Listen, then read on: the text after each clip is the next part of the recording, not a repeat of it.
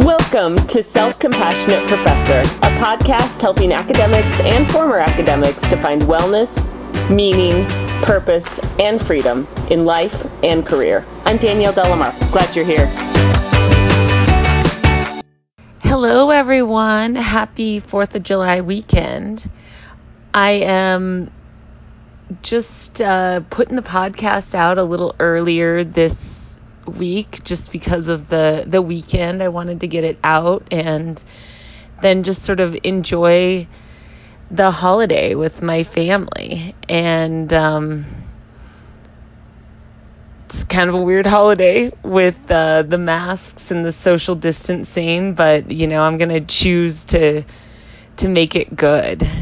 Anyway, I hope you all have a great 4th of July weekend as well. And I wanted to say briefly that this was such a wonderful interview that I did with a former student of mine who is now also sort of a hero of mine, a shero of mine maybe, who has done career in such an authentic and open way, in a way that I think many of us would be envious of.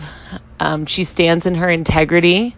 Her name's Carolyn, and I'm so excited to introduce you to her interview. And here it comes. I guess I should say also that I did this back in October, so this was all pre-pandemic, just for some context. Okay, take care. Bye-bye. Hi, Carolyn. We have just been chatting a little bit before all of this started, and oh my gosh, after just having this few minutes of conversation, I'm so excited about this interview and all of your wisdom.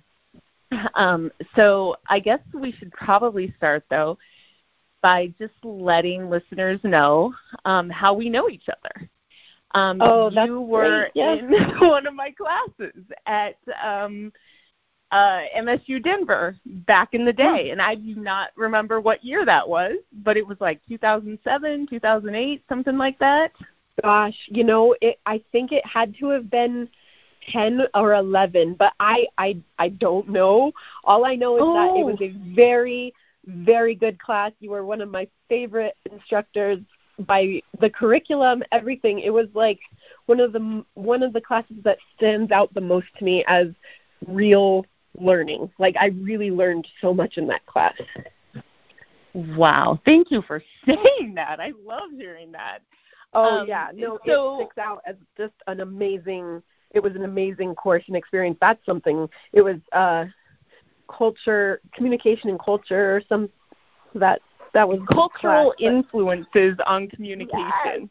Yes, and holy cow, talk about like helpful, applicable, like really, really, really good curriculum, and just the way you approached it, and you allowed us to do talking amongst ourselves, like you really encouraged us to sit in a circle, and we talked it out, and we brought up some very sensitive subjects, and I feel like I got to know the other students very well, and also I just loved them because we talked about such real and deep things that it was amazing. It was an amazing course. Wow. It's so funny you say all of that because, those are the things sometimes I felt shame about when I was in academia, right? Because I was somebody who did it differently. And sometimes I would have students sort of complain about my not delivering content in a more sort of, I don't know, linear lecture-y way. Amen. Amen. I'm so glad you didn't. I'm so glad you didn't. Yeah, I love hearing that. Yeah. Yes, thank you. And so anyway, at some point we became Facebook friends, and I've just seen your posts here and there, and there was a point at which I was really perked up because you were talking about things that were really resonating with me.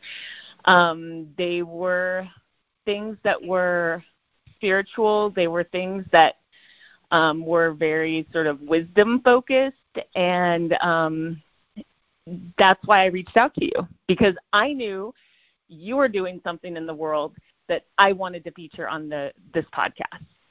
So thank you. And I'm so honored to get to share even more with you. And gosh, it feels like I'm returning the favor. You brought so much knowledge and wisdom to me, and I get to, share with you as well. So it makes me feel really good, and I'm just super glad you reached out. I'm pretty sure that I friended you on Facebook because I loved your class and I loved you and I thought you were great, and you were leaving to another institution, and I was like, is this weird if I friend my professor? Like, is that weird? But I did it anyway. Because I'm so glad you did, because, that's one of the things, in the same way you sort of talk about remembering my class. I remember you so well because there was, and I know we were talking about this before we hit record, but I was just telling you about there's always been this sort of wisdom and calmness and openness that I have always appreciated about you. And I remember leaving class with you often, and we just having, just regular conversations, and I felt a sense of just comfortability that I didn't feel with a lot of students, right? It was just there was just a calmer sort of energy with you. I could tell you were somebody I could trust. So yeah, it's funny. It's interesting how this stuff works. I mean, I guess you are an energy worker, so it's all energy. Yeah. It makes in some ways, right? Yeah. And now it makes so much sense on a vibrational or a frequency level. Like if we look at it as energy, we've come back around together, and it totally makes sense to me. But I think it's great. Here we go. We're doing it. Oh my God, I'm so excited to have this conversation then, because I don't know anything about Reiki. I don't do energy work, at least in the way that I understand it. So let me start with I want to start with the stuff you sent me for your bio. So you said, my most meaningful accomplishment to date is my decision to pursue my purpose in the world as a full-time career. And then you also said, the biggest lesson I've learned on the way to living my purpose is that I am only truly happy when I'm living my authentic truth. So I know now through social media that you are now, and actually through what you sent me as well while we were getting ready for the podcast, you are, a Reiki master teacher and a teacher of A Course in Miracles. When I knew you back in the day, when you were in my class, you were working at an art college. And so I want to talk about when it struck you that you needed to become something else. You had a bigger purpose than working at an art college, and just kind of paint us the picture of what was going on. What was life like? Yeah. What were you feeling? What were you thinking? All that. So I wasn't ever one of the people that was like, I know I'm going to be a doctor, and I'm going to go be a doctor, and here I go. Like I didn't do that. I struggled with trying to figure out my path from the very beginning, but I knew that whatever I did, I would do, So when I was working at the art college, it was probably my longest career. Before that, I was doing things like I worked as a reservation agent at Frontier Airlines, and I worked at Starbucks, and I worked at these serving jobs. So I never had a career until I got into higher ed. And when I was in higher ed, I evolved from a basic enrollment specialist, where I was working in admissions and getting people's files from application to matriculation, and this was all good and fine. Then I got recruited to be in the institutional assessment and at that time it was institutional research and assessment office. The woman in that in that role, the director, she recruited me because I was doing little help jobs for her, and she was like, you're really smart. Like, I like working with you. You want to work for this office. And I transferred out of admissions into institutional research and assessment. And then I had been there for, I guess that was the majority, like 6 years. So I was there for a total of 8 years, and that was the longest position I had ever held, or I worked for the same organization for that long of a time, right? The other jobs were like jobs, and I kind of could not find my place. But I was really good at learning, and I was really good with data, and I was really good with people, and I was really good at all these different things that I was being asked to do in my jobs. And it worked well for me, but I don't honestly think that, I felt trapped in a way that, like, I would leave my home, spend 8+ hours away from home, and come home with just enough time to go to sleep and get back up and do it again. And it was like, this just didn't really feel good or make sense. And so I knew when things started getting very challenging at work, like the projects, we would do the projects and then they would not utilize the work. They would like go with what they already decided they wanted to do. So it was like they'd give us jobs and then they wouldn't use our work. So I'm like, what am I even doing here? Like, you're literally paying me and I'm not really at value, because the administration or the higher ups, they would do what they wanted to do anyway, and they wouldn't even be using our work. So I'm like, so there's a whole bunch of us that are very dedicated, and we show up and we do our work and we do the best we can, and none of it gets used. So at that point I was like, something doesn't make sense here. So this school is running itself, but it's not off of the people who work here. It's like, it's still running though. So I'm like, this is interesting. And so I started playing with the projects. Like, I would, I'm not proud to say, but I'd take shortcuts. I wouldn't try as hard, and they wouldn't use my work, and I'd still get paid. And I was just like, this is crazy. This is really crazy. Like, I'm like, it just doesn't make sense to me. And I thought, this was also at the time when I was finishing up my degree at Metro. So my capstone courses and things, I was doing an entrepreneurship minor, and I was reading books like The Millionaire Fast Lane by M.J. DeMarco, and I was reading The 4 Disciplines of Execution by Chris McChesney, Sean Covey, and Jim Hulling. Like, these books were telling me, like, you have so much more power than you give yourself. Like, you have way more power than you're even allowing yourself to exercise, right? So it's like I'm working for someone else when really, like, there's more opportunity out there than what we've been taught. And along with my entrepreneurship curriculum and kind of where I was at in my career, I was like, I got to get out of this. This is not serving me. It's not even serving the school, technically, like what I'm right. contributing, nothing. Like, they're not even using it. So I'm like, this just, in like, looking at it from a higher perspective, it just was like, it kind of was meaningless. And so I was like, wow, I'd like to explore this entrepreneurship. And I wanted to get into that so I could make more money. And I wanted to be better off than I had ever been, and feeling like, okay, the only way to make more money is to get out of like a salary-based job and like create more streams of revenue for myself. But that's not ultimately what was really pulling me. That's what I thought was drawing my attention, but ultimately it was the freedom. It was the freedom to have a comfortable life and like not be a slave to somebody else's agenda. Like, literally, that was a meaningless agenda, and I was trapped in it. So just kind of like those two things, me graduating, like it took me like 16 years to graduate from college, which I think is hilarious now. Like, I used to be ashamed to admit that, but now I'm like, that's hilarious, because that shows you how I did not fit into the prescribed like this is how you do things.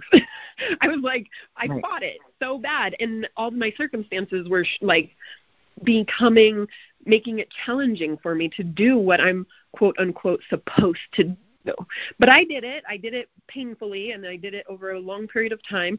But the way my life was intersecting with work and with school, I was just like, I want to be my own boss. I want to make my own money. I want to work hard every day for me, not for someone else, basically. Okay. So did this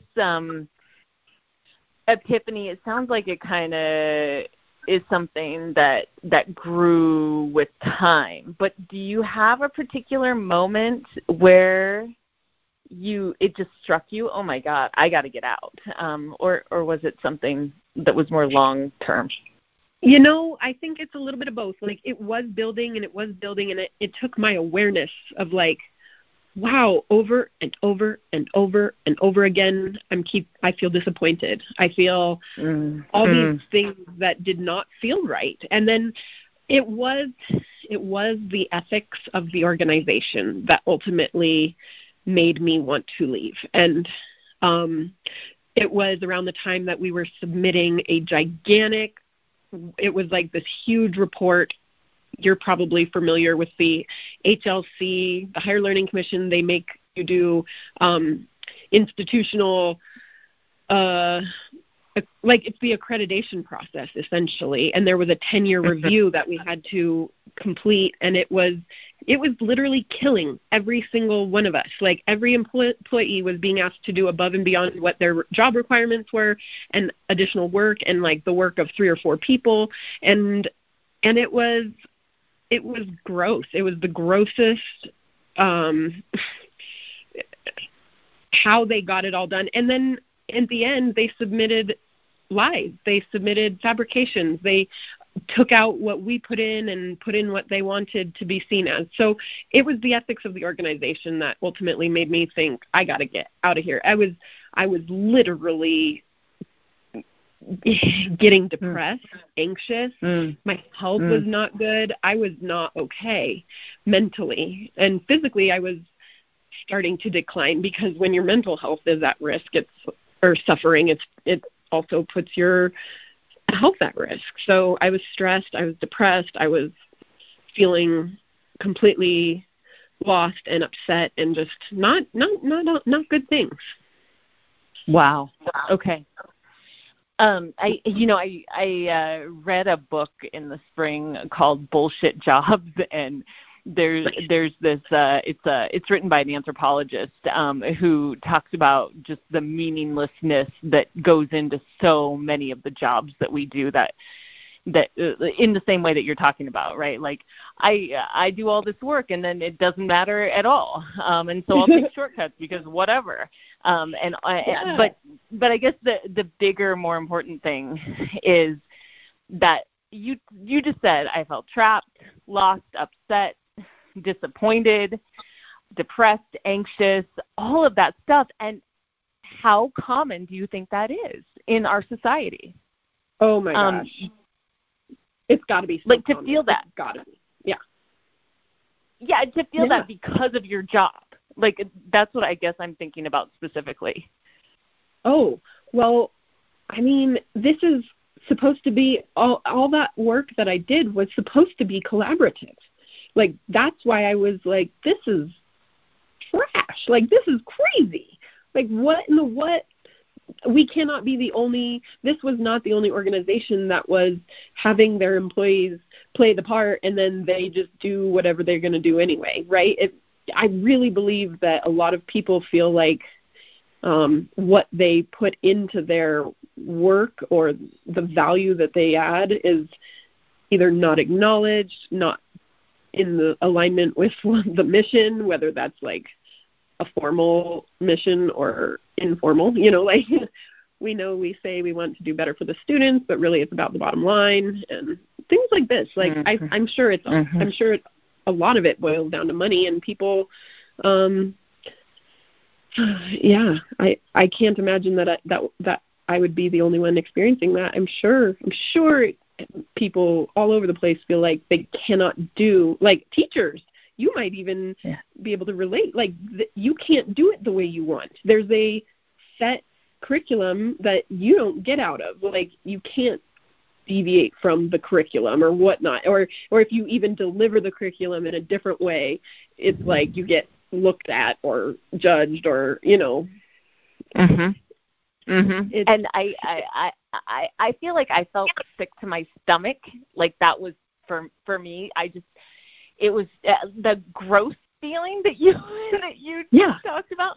I felt gross all the time. Like, I can't. Like, I would spontaneously cry every morning before work. Yeah. Just all that, and the other thing that brings up for me when you say that is authenticity. This like organizationally, we are not being authentic, and so that forces us personally to not be authentic.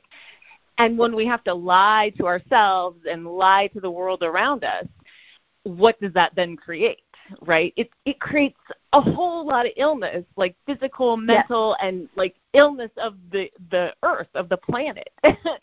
All of those I agree. things. I completely agree. Yeah. We're creating that. That's not how planet Earth is. That's not how it is. It's like we are forcing it that way. We're making it so. We're creating that sickness because that isn't our natural state. That's not how we're supposed to be. We're supposed to be able to contribute and add value and not and have it be real, have it be truly received. Okay, so let's talk then about Reiki. Tell me a little bit about what you do and how you made the transition into it.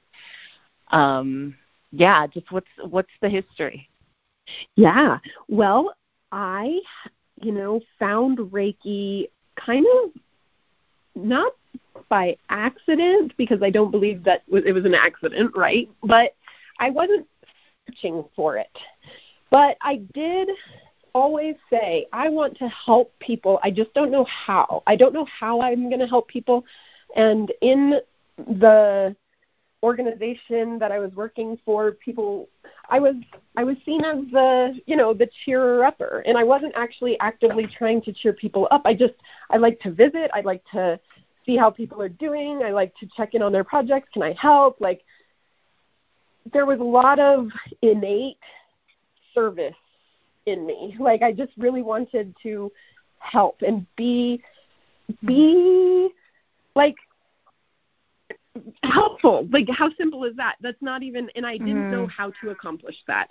And when I found Reiki, I was at one of these metaphysical fairs, the Body, Mind, Spirit Fair in Denver, and I saw my Aunt Barbara, who is not actually my aunt, but she was a close friend of the family, and so she was that important and special to our family that we called her Aunt Barbara, and she's there and she's doing Reiki, and I'm like, I don't even know what that is. And by the looks of it, it looks like not much.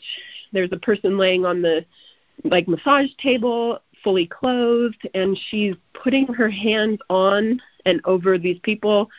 And I was like, I'm going to try this because it's my Aunt Barbara. I love her, and, she's doing her thing, and she looks really into it, and she's happy, and I've always really loved her. And so I got a 20-minute Reiki session from her, not knowing what to expect.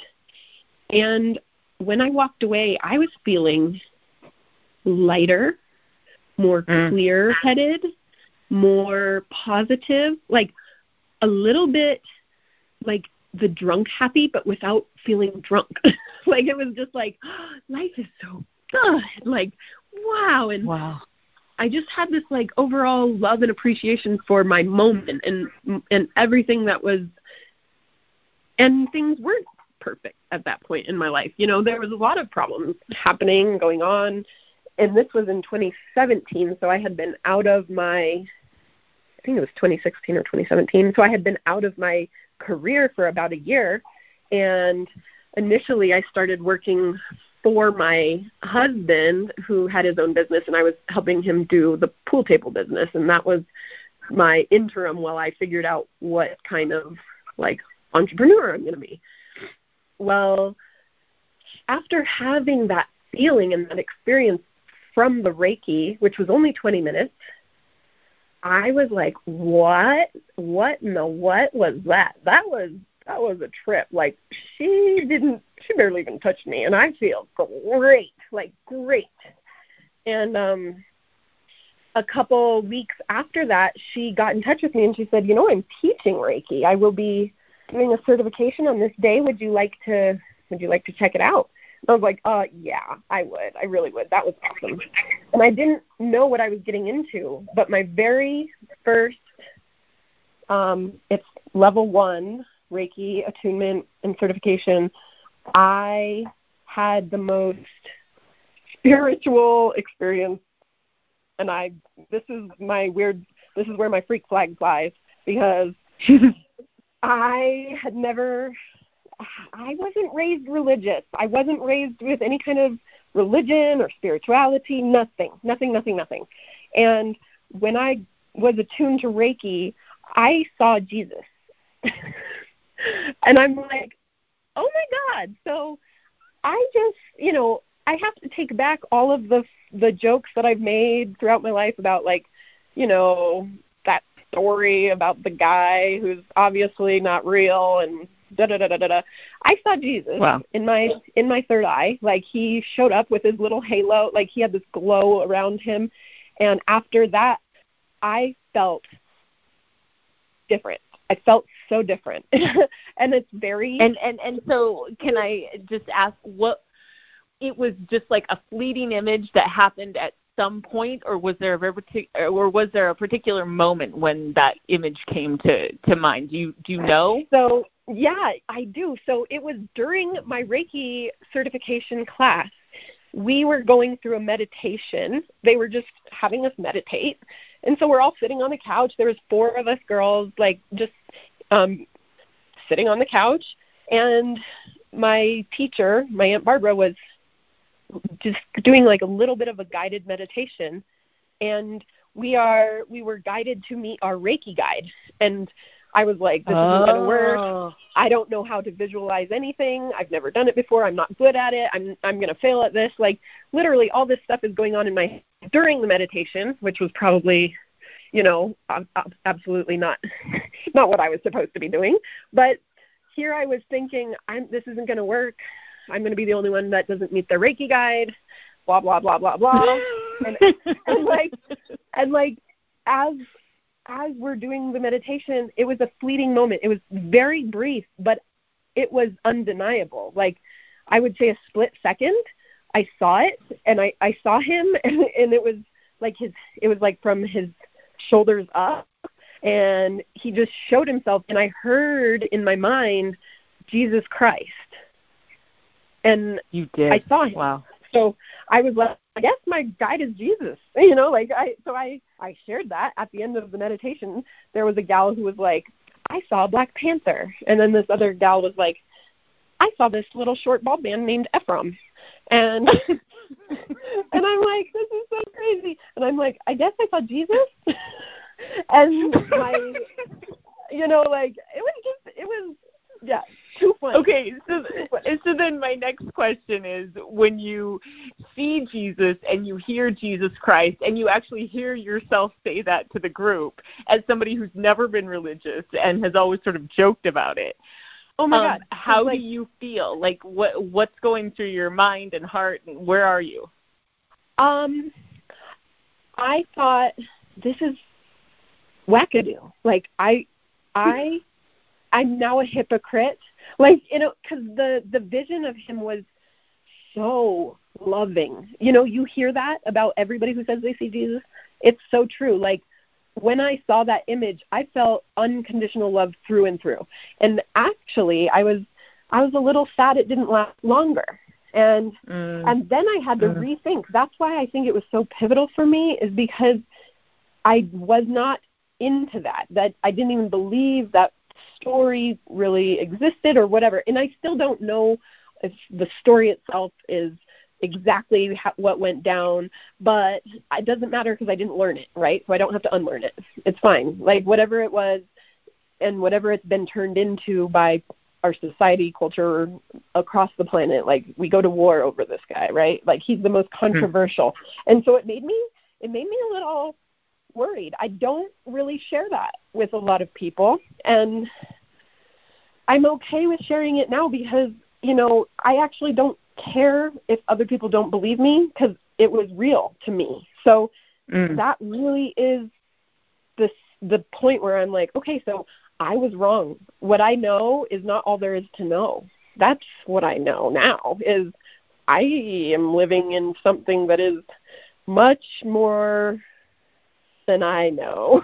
Like I don't, it was humbling. It was very humbling.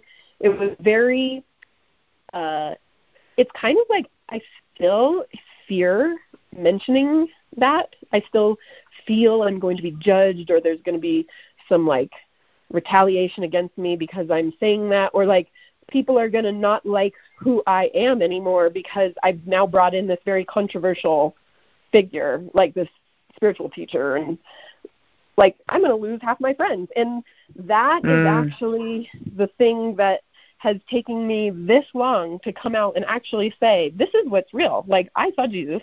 It was not the guy on the cross hanging there sad. No, it was this like glowing, beautiful, loving forgiveness of an energy that was so pure and so awesome that I can basically rethink my whole perspective and my whole life. Like it's not what I think it is. So yeah, and it's still, I've been putting it out there with the Course in Miracles because it is a Jesus Channel book, and what I'm trying to do is introduce these ideas using translated words, like God is not God, God is love. And so if you can tell yourself these ideas replacing the word God with the word love, then it doesn't trigger you. And then maybe you'll hear the idea, and then maybe you'll remember the idea. And then maybe you might actually someday try to apply the idea. And then you'll get to see it's real and it's true. And that like love is the greatest power and the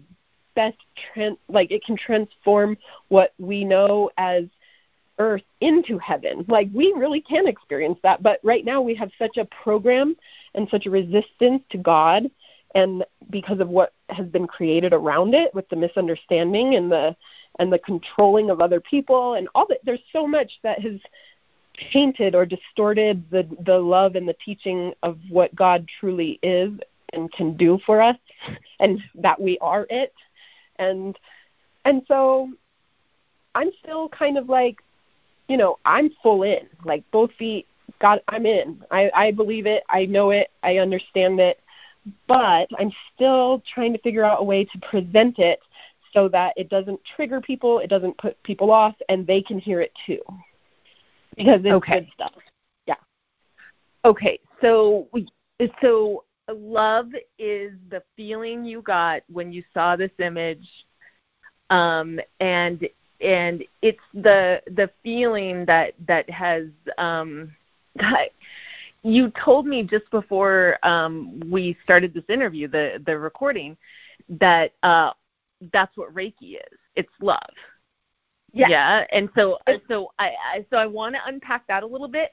And then you also mentioned A Course in Miracles, and I want to unpack that as well because, you know, not everybody knows about that. So right. Let's start with love and how Reiki is love and what that means.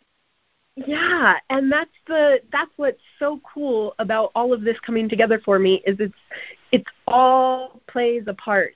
And so yes, Reiki, because I did kind of go off on a wild tangent, and that's how my life is now. It's very there's no linear path, and it's very expansive, so there's no limit, right? So I can go all kinds of crazy, but totally bringing it back to Reiki, the Reiki that I channel. So Reiki is actually an energy healing practice that I actually use my hands and my eyes to extend the Reiki energy, and it's life force energy that everybody already has in us. We all are breathing, therefore we have life force energy. That is the Reiki. What I do is I channel it, I amplify it, and I'm attuned to it so that I can send it more directly and at a greater level than somebody who, let's say, is not attuned to Reiki. And it's an energy healing practice, very much like massage or acupuncture, but it's like I don't manipulate or massage. That's not very invasive when it comes to the body. I lay my hands on, or I can even have my hands near a person, but I don't have to touch them. And their clothes are always on, and it works with their own energy. And I have many, many, many, many stories of people feeling the benefit and receiving a lot of benefit that was planned and unplanned when they got their Reiki. Okay, so what does a client come to you with, and like what is one of those good stories? So, oh my gosh, it's so hard to pick just one, but so people come to me because they either feel like anxious, tired, depressed. They could have physical pain, like maybe they were in a car accident, and it treats all kinds, everything from physical to emotional to spiritual. So any ailment basically can be treated with Reiki. And the cool thing about Reiki is it does go and serve and help whatever it's supposed to help, right? So I had a gentleman come to me because he had vertigo. Well, not only did he feel relief and his vertigo has disappeared, like gone, he had like three to 5 sessions before he reported this back to me. He said, my vertigo's gone. But what I'm really excited about is that I feel clear-minded and my hearing has improved. He said my hearing aids, yeah, he's this older gentleman who didn't even believe in it in the first place, but he was willing to try it because he's like, he thought I was a nice lady. So he's like, I'm willing to check out what this is you offer.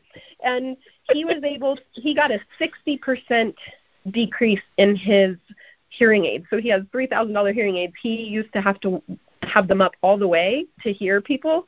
Now he has them at about 40% of what he usually has, and he's hearing better than ever. Yeah, and that was not what he came to me for.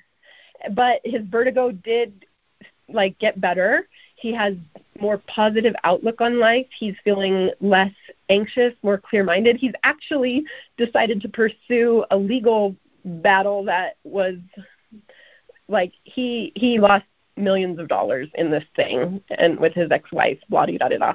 Anyways, he's at 77 years old. He's actually trying to get this money back because he feels mental clarity. He feels inspired, and he feels he deserves it. So not only, and he has had such remarkable results that he comes to me weekly, every week. Wow. Yeah. And it's only a half-hour session. Yeah, so I was just going to ask. Okay, so it's a half-hour session, and what would it look like? I know that they're probably all a little bit different, but generally. Well, in general, people will come to my home office. I have a massage table that's set up, and it's in a nice quiet room that I've turned into a very nice spa-like ambiance, right? So it's very calming, very simple, very I've got crystals and just some really soothing things. And I run aromatherapy, so I use essential oils and such, but I create a very relaxing environment. What I have people do is I have them lay on their back if they're comfortable laying down, and they're fully clothed. I then start drawing in the energy. I get the Reiki turned on, and I start placing my hands in different positions over their body. And I get communication and guidance from, I call it the higher realm, because it's not very specific about where I'm getting this information, but it's definitely not mine. It's given to me, and then I get to relay that information. I just say, it's spiritual guidance or angels, or I try to feel out where these people are coming from. So I don't want to trigger them. The idea is to make sure everybody's as comfortable as possible so that they're able to receive the Reiki. Because as I do these hand positions from head to toe on their body, they experience extreme relaxation. Some people feel like it's an induced meditation. Some people feel like they float out of their body. Some people get visual, like light and colors in their mind. Like, everybody's different. Everybody's different. Some people feel nothing. They don't feel anything, but they get up and they leave and they notice a difference.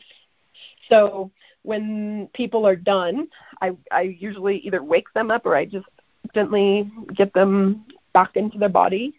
And I say that only because it's an unusual feeling. It's energy. It's like wrapping you in a blanket of energy, and it's all very positive. Reiki can do no harm. It's all love. It's all what we already are made of, but I'm amplifying it and I'm channeling it. So everybody feels really crisp and clear and positive and all those things that I was feeling after I had my session, So I know as soon as I started giving Reiki to people, I found my purpose, because I am helping people. I don't know exactly how, but I know it works.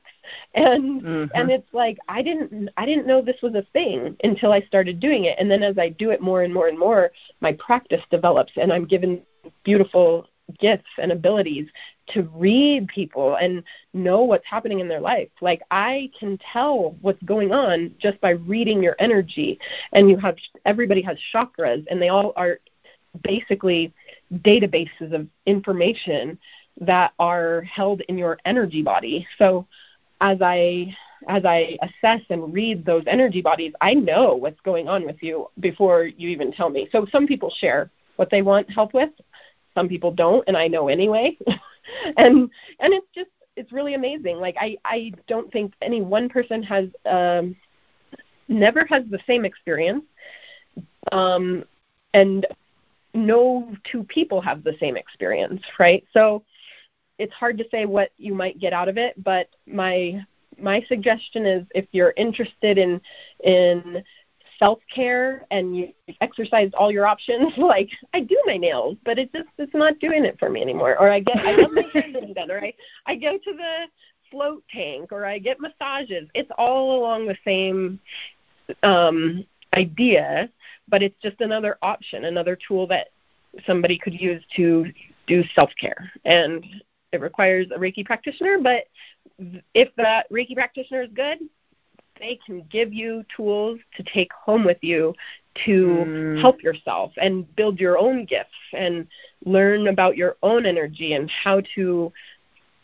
pay attention to it, and also how to care for it. So it's quite elusive. A lot of people still don't believe, quote unquote, believe in it, but we don't understand or believe how these cell phones work. Like, I couldn't build a cell phone that would call somebody over in China, and I know it gets to them just by boop, boop, boop, boop, boop, dialing this number. It just gets there, and then you're on my phone, and it's a voice, and yes, that's you, and yes, it's real time. Like, we don't understand that, but we do it, and we use it, and we get the benefit of it. So that's kind of what I think of with Reiki. Like, your belief you're not required to believe it to get the benefit from it. Now, if somebody really actively resists the idea, they can energetically block receiving the benefit of the Reiki. But, if somebody's just kind of like, well, that sounds weird, and I don't know if I believe that. Well, that gentleman that came to me, he was 77 years old. He's old school, doesn't really get anything that's happening these days, doesn't understand it, can't really quite use the interweb. But he gets so much benefit from the Reiki, and he's adorable. He's like, I don't understand it, but it works. And so he's referred and recommended so many people to me that one client alone has really boosted my business. To get it from like not very many people to a significant more clientele base. Wow. Okay. Yeah. So these are people, I mean, you said they kind of go into a meditative state. Yeah. But people don't necessarily have to have like meditation experience, right? They just go in and they can get there without it. Exactly. It's just like you don't need experience for a massage, right? You lay there and you receive. Mm-hmm. So it's the same thing. In fact, I say if you don't meditate or you find it hard to meditate, try Reiki, because what it'll do is it'll push you into this meditative state, and you would know how you got there. It would be effortless to you. And then you would get all the benefits of a meditation, plus you get this energy healing. Wow. Okay, so let's talk for a second about A Course in Miracles. Tell us what that is. Oh my gosh, tell us, I could do like a 5-hour podcast on all this stuff, because I could just talk about it. But that's probably. I should ask, are you okay with time at this moment? I am. I'm totally fine. Okay. Totally fine. Okay, cool. Me too. I have nothing after this. I actually love talking about the Course in Miracles so much. I have to start doing more live videos, more streaming, more podcasts myself, because I can't talk about it enough. So I'll try and get it into a nice condensed version. Basically, and then we'll just tell people, go to Carolyn Shares to find out more. I'm just getting started. For all those reasons of like, I've actively been doing this, but to put myself out there, I'm at the beginning of that. And so it's gonna get crazy, because I'm gonna go for it. I love it. I love it so much. And awesome. Even like Marianne Williamson, like you had mentioned, you know of her and you've seen her. I actually, from the very beginning, when I found out she was a Course in Miracles teacher and I heard some of her things, it really triggered me. She uses a lot of the heavy Christian terminology and doesn't translate it for you, so I really resisted the message coming through Marianne Williamson. But I did find in 2012, at the very end of 2012, I found this Course in Miracles teacher in Denver who I think is the best Course in Miracles teacher. I will aspire to be as good as he is, if not like take it in my own direction. But really, a lot of my ideas are from observing how he teaches. It's very simple. It's very straightforward. It's kind of like, I didn't create this message. I'm just giving you the message what it's saying, and then you get to do with it whatever you want. And basically, okay. So can we? I'm sorry. Let's just backtrack for a second. A Course in Miracles is a book, and it came from who? Why are there teachers who are teaching about this book? I think people teach the Course in Miracles because the basis of A Course in Miracles is teaching and learning love. The Course in Miracles is a channeled book. It's been channeled by a person who does not claim to have written the book. Her name is Helen Schucman, and she actually has a Jewish background, and she and her partner were teaming up to capture all of the things that were coming through her, because she claimed that Jesus was speaking through her, and so she captured all of this on paper, and hence the birth of the Course in Miracles. And she's a lot like you too, right? In that did she have a religious background? For some reason I feel like she didn't, but maybe I'm wrong. She wasn't. She was a more scientific kind of person. Yeah, she was an academic, right? Yeah, an academic and a scientific academic, all of that. Yeah, and this was not her thing either, but she was given the information and was not able to deny it, and ended up writing for 7 years. 7 years it took to get all of these words on paper, and she definitely doesn't claim to have written it. She just channeled it, right? So, wow. It's a trip. So if you just think about the Course in Miracles being a channeled book, here's your first this is the first resistance that comes up. You're like, us logical people are like, no, that's not possible. How is that possible? Like, that's your first block, right? So initially, like, what I notice is there is so much about this book that we find resistance to. Teachers of the Course in Miracles are helping bring it into awareness for more people, because it's obviously something these teachers get meaning out of and have enjoyed or benefit from. And so I think that's why I'm doing it, is I've seen profound changes and improvements in my entire life, in my relationships, especially my relationship with myself.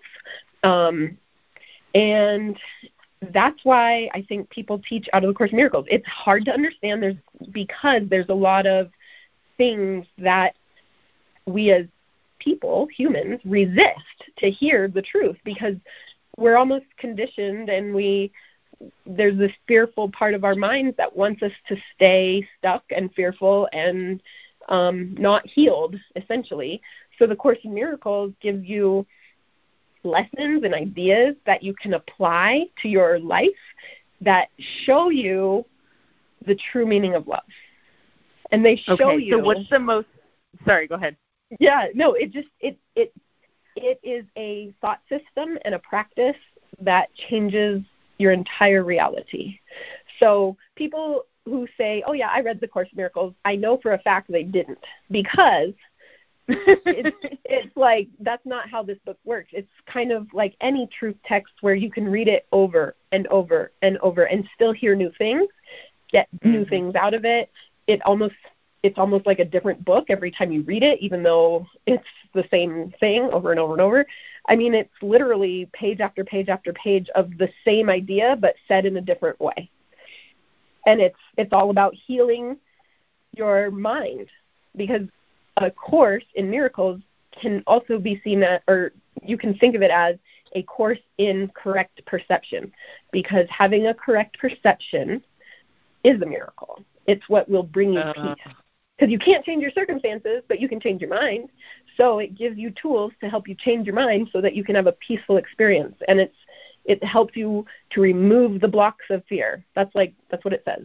We're going to help you dissolve the blocks of fear, because you are love, and the presence of love is always there, and it always exists. But we create stories that block love, and we live in them like they're real. So give us an example of a fear, because you talked about your relationship with yourself has really improved. Give us an example of a fear that you have experienced, that you sort of applied these lessons to, and it's helped you through.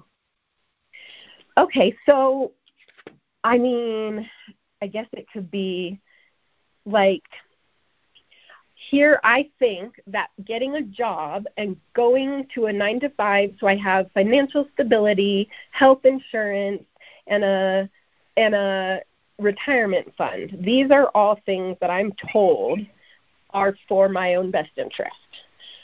But what the Course in Miracles would say is that I don't perceive my own best interest. That's one of the lessons.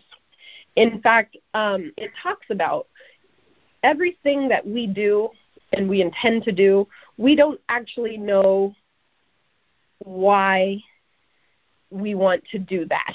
we are doing it out of fear, right? So like, if we were truly being loving to ourselves, we would be a musician, because I love music and it pours out of me and it makes me feel good.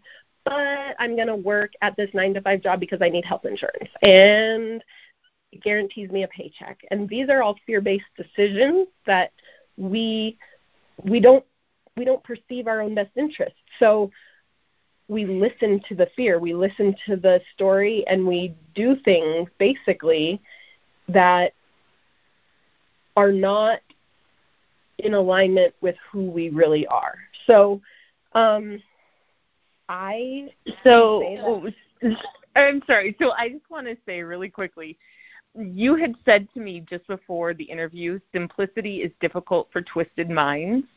Yeah, that was something that I had written down because I thought it was so interesting. And then now what you're saying to me is that fear is the thing that creates a twisted mind. 100%.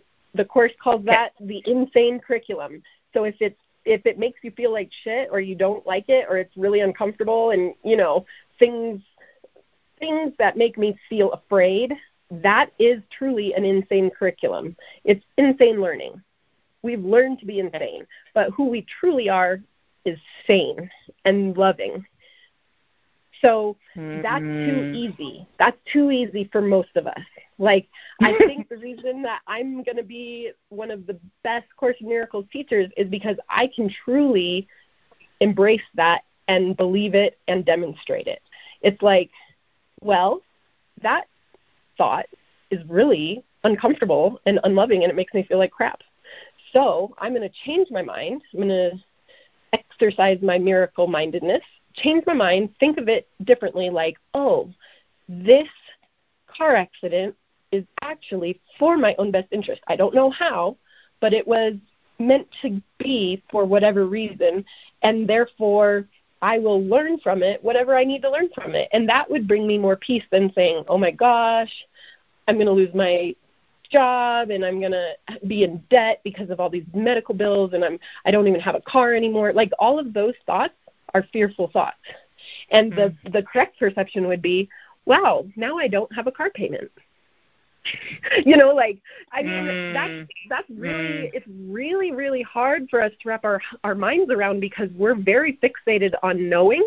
We want to know, we want to be right, we want to, and that's not necessarily your path, right? So it's the correct perception to be like, yay, I don't have a car payment now, because yes, it's one, simple, and two, it makes you feel better as opposed to feeling anxious and freaked out and all that. Yes, we could live in the story of how horrible the car accident was, or we can live in the story of what a blessing it was. Like, it's a choice, and that's our only power, is to choose how we see things. Because we can't choose the circumstance, right? Like, you got very ill, but you know what? You got ill, and it busted you out of your prison called work. Like, yeah, it could be like the most devastating thing in the world if that's where you want your mind to be. Or you can say, this illness set me free in ways that I can't even describe. Like, it's gotten me to know me better than anything could have gotten me to know me ever, right? So, like, that's a correct perception. You're correct. You're like, anything that's really true and loving is a correct perception. Anything that's fearful and not nice is fear.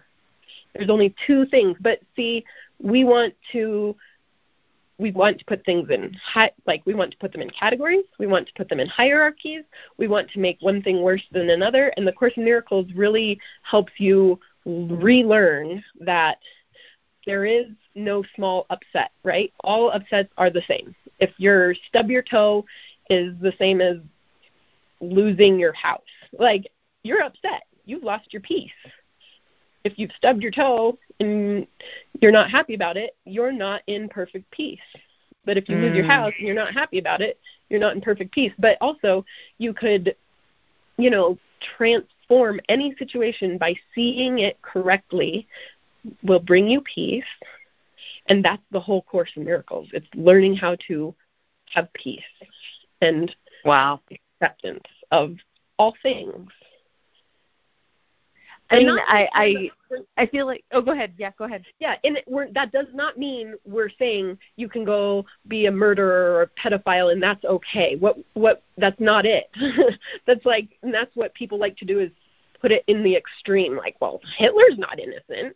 You can't see that perfectly and innocently. Well, yeah, but you're not in that Holocaust. You need to look at your physical reality and say, what's making me upset and what makes me happy and bring me peace and joy, and then work on those things. Correct your mind about those things, because looking at the Holocaust is a bigger situation that your brain hasn't corrected. You can't jump to like level 10 and try to correct that first. You have to correct, like my teacher of A Course in Miracles would say, work on seeing it correctly when somebody steals your parking space, right? Start there.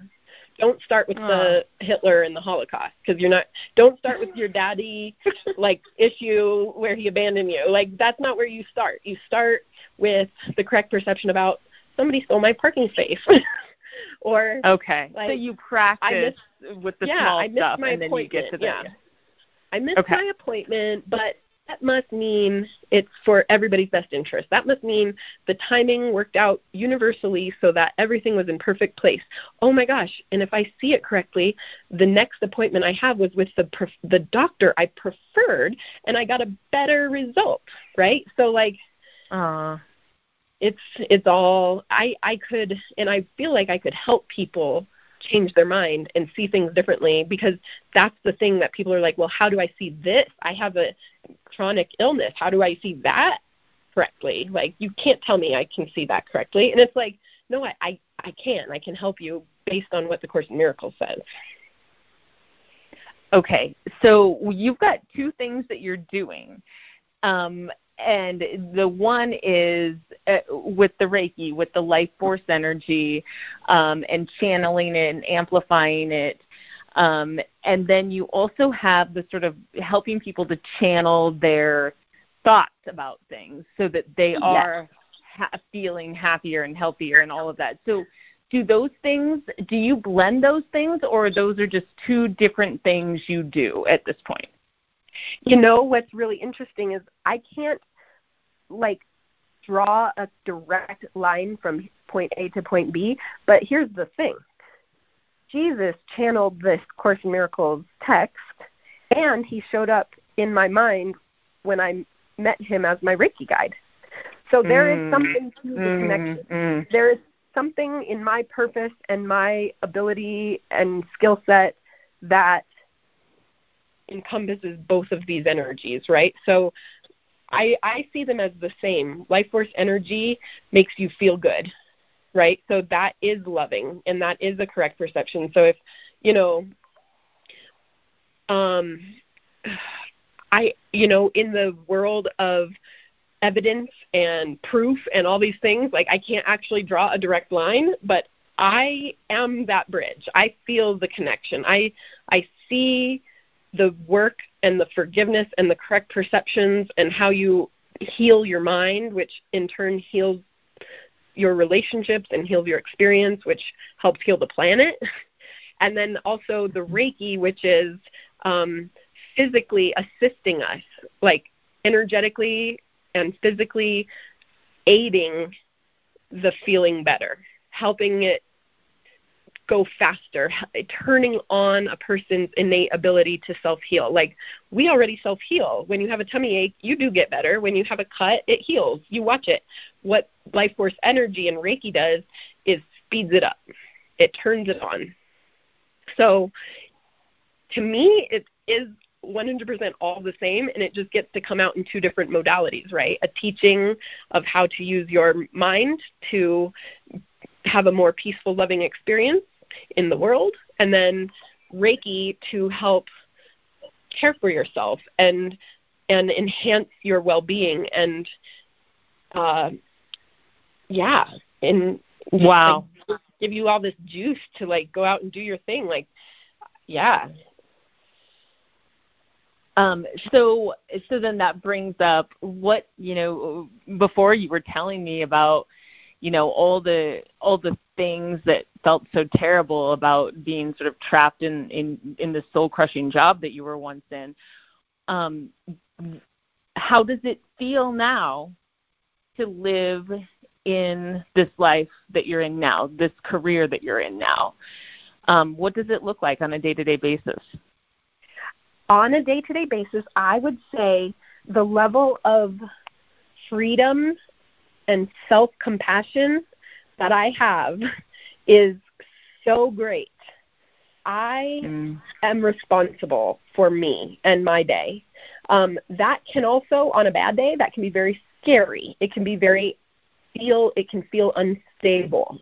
But that's in the paradigm of the world and the matrix of what we were talking about, like how we should be. Like, I'm unstable how I should be because I'm not making $50,000 like I was at my last job. But the truth is, I'm happier. I'm freer. I'm not a slave to somebody else's mission, right? Like, I am actually adding value and feeling useful, and my heart feels full. It is not the stability and security of the world, but it is the most beautiful, whole feeling for my soul. And what's more important than me, right? Like, I have to feel good during the day. Nothing is better in my world if I got all my tasks accomplished at work and got my paycheck and all of this. It's still like, but I'm miserable and I don't feel good and I'm always sick and I really want to call in. It's that freedom and it's like I have a lot more unknowns, but I think if you see it correctly, it's very exciting. Like, ooh, it's unknown what I'm going to do today. Or you can be like, oh my God, I don't have a schedule. Nobody's telling me where to go or what to be. Like, I'm not feeling connected. Well, I'm responsible for connecting. If I don't feel connected because I don't have a normal 9-to-5 with coworkers, then I need to set up work meetings with like-minded people so that I get my connection. And it's kind of like we're not victims, we're not victims to our circumstances, so we can make it anything we want it to be. And I'm still figuring out how to keep my energy and my time for myself and my business, because right now my biggest challenge is feeling all this freedom. I like to say yes to a lot of invitations and activities, and then I end up feeling like, oh my God, I didn't do what I needed to do for my business. And that I'm learning, but you know what, we never stop, right? So like I that was something that I think I noted on the questions you provided me. It was like we are never done, so why do we think we've failed?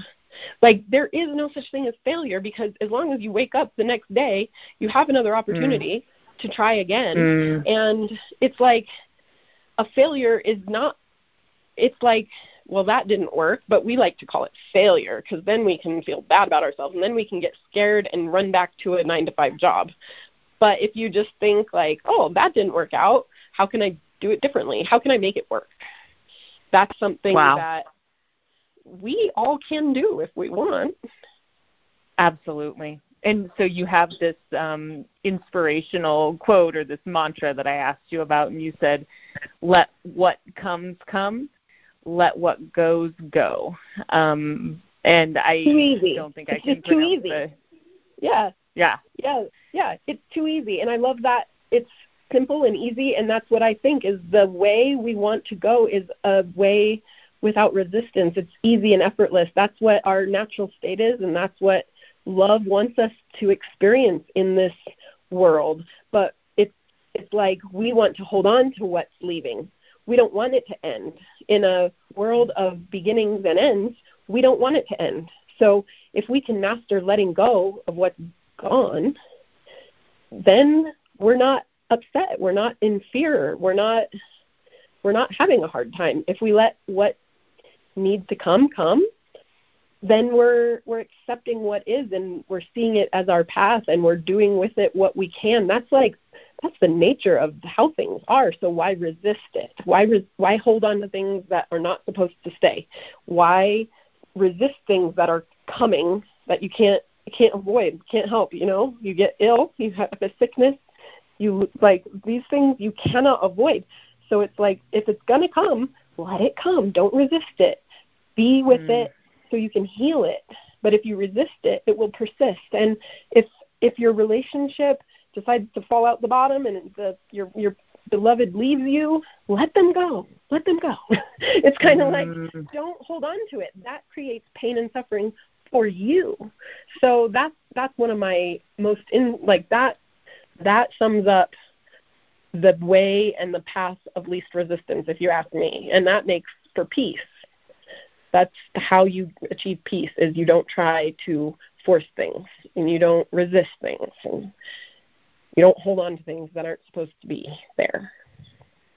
And you know what I love? That so much of what you're saying comes from so many different wisdom traditions. And it comes from like positive psychology and acceptance and commitment therapy, and this message is out there for so many of us in so many different packages and ways. And it seems like it's the message that needs to be out there, and it needs to be packaged in all those different ways so that different people with different sort of preferences can get the message, because it seems like it is the most important thing. Exactly. In the and world, all the time, right? Yeah. You feel like who crap. cares? Yeah. Who cares how you get there as long as you get there, right? Like, we want to judge it. We want to judge one person's way or one person's path, when really it's like all paths are necessary. All paths are unique, and as long as they get to the truth will never contradict itself. All these philosophies and teachings and thought systems, the reason they all sound the same is because they all are in alignment with what's really true, and not just true for one type of person. It's true for all of us. Like the truth of gravity, it applies to all of us. Okay, well, Carolyn, you're just an amazing teacher, and so I'm excited for you to start your podcast soon, and your videos and all of that. Is there anything you want to leave us with in terms of like where we can find you or we can follow you, any of those kinds of things? Well, thank you very much for asking. You can definitely, any of the listeners can definitely find me on Facebook. I have a page called Carolyn Shares, and I believe the actual address is facebook.com / Carolyn Mackey Miracle Booster / I think that's it. Also, you can just do a search for Carolyn Shares, and you probably will find the page within Facebook. And I'm on Instagram. That's another platform that I've already started sharing on, and my Instagram handle is Carolyn Shares. So those are the two that are active and going, and if somebody is interested in seeing my work or seeing what I do, they can find me there. I've also got my website up, which is CarolynShares.com. And the YouTube channel that I plan on start putting out more regular video is going to be accessible from YouTube. There's nothing there yet, so this is giving me really good momentum and inspiration to get more information out. So that's coming. Okay, and by the time this airs, some stuff will probably be up, so people should definitely check it out. Oh my gosh, guaranteed, because this is it. This is go time. Yep, going to start posting. Okay. And the YouTube channel would be Carolyn Shares, yes? Yep, keeping it simple. Awesome. I love it. And so if people want to have like a Reiki session and they're in the sort of Denver area, that's where you'd go to CarolynShares.com for an appointment? You betcha. Anybody that's in the Denver area wants to utilize my services can find me. My website's the best way to get a hold of me, or it has my direct messaging, my phone number. I receive texts and calls. Basically, anytime, or anybody who's in this area that would like to check it out, I'd be more than happy to offer a discount. If you mention that you heard me on the podcast, I will extend a 20% discount for your first visit. So mention that, and I'd love to see more people from all over the place. Yes. Awesome. Yeah. Carolyn, you're amazing. You're doing beautiful work in the world, and I am so, so glad that we reconnected. Me too, Danielle. Thank you so much. Yes, you're so welcome. Do you want to leave us with anything else? Anything else on your mind in terms of advice or thoughts or wisdom that you have? Or did I just, spend it all probably? If I could leave listeners with anything, it would be to stay open-minded, and also remember, you don't have to believe it to receive benefit from it. So approach everything that that you encounter with an open mind, and also entertain the idea of, if this is true, what would that mean for me, sort of thing. That's what I would say. Mm-hmm. Love it. Love it. Love yes. it. Thank you, Carolyn. Take care, my friend. Thank you. Yes, we'll you as well, and we will be in touch. Thank you so much for having me. Yes. Take care. Bye-bye. Thanks for joining me today on Self-Compassionate Professor. I'm Danielle Delamar, wishing you a wonderful day and much happiness, health, and peace. Take care.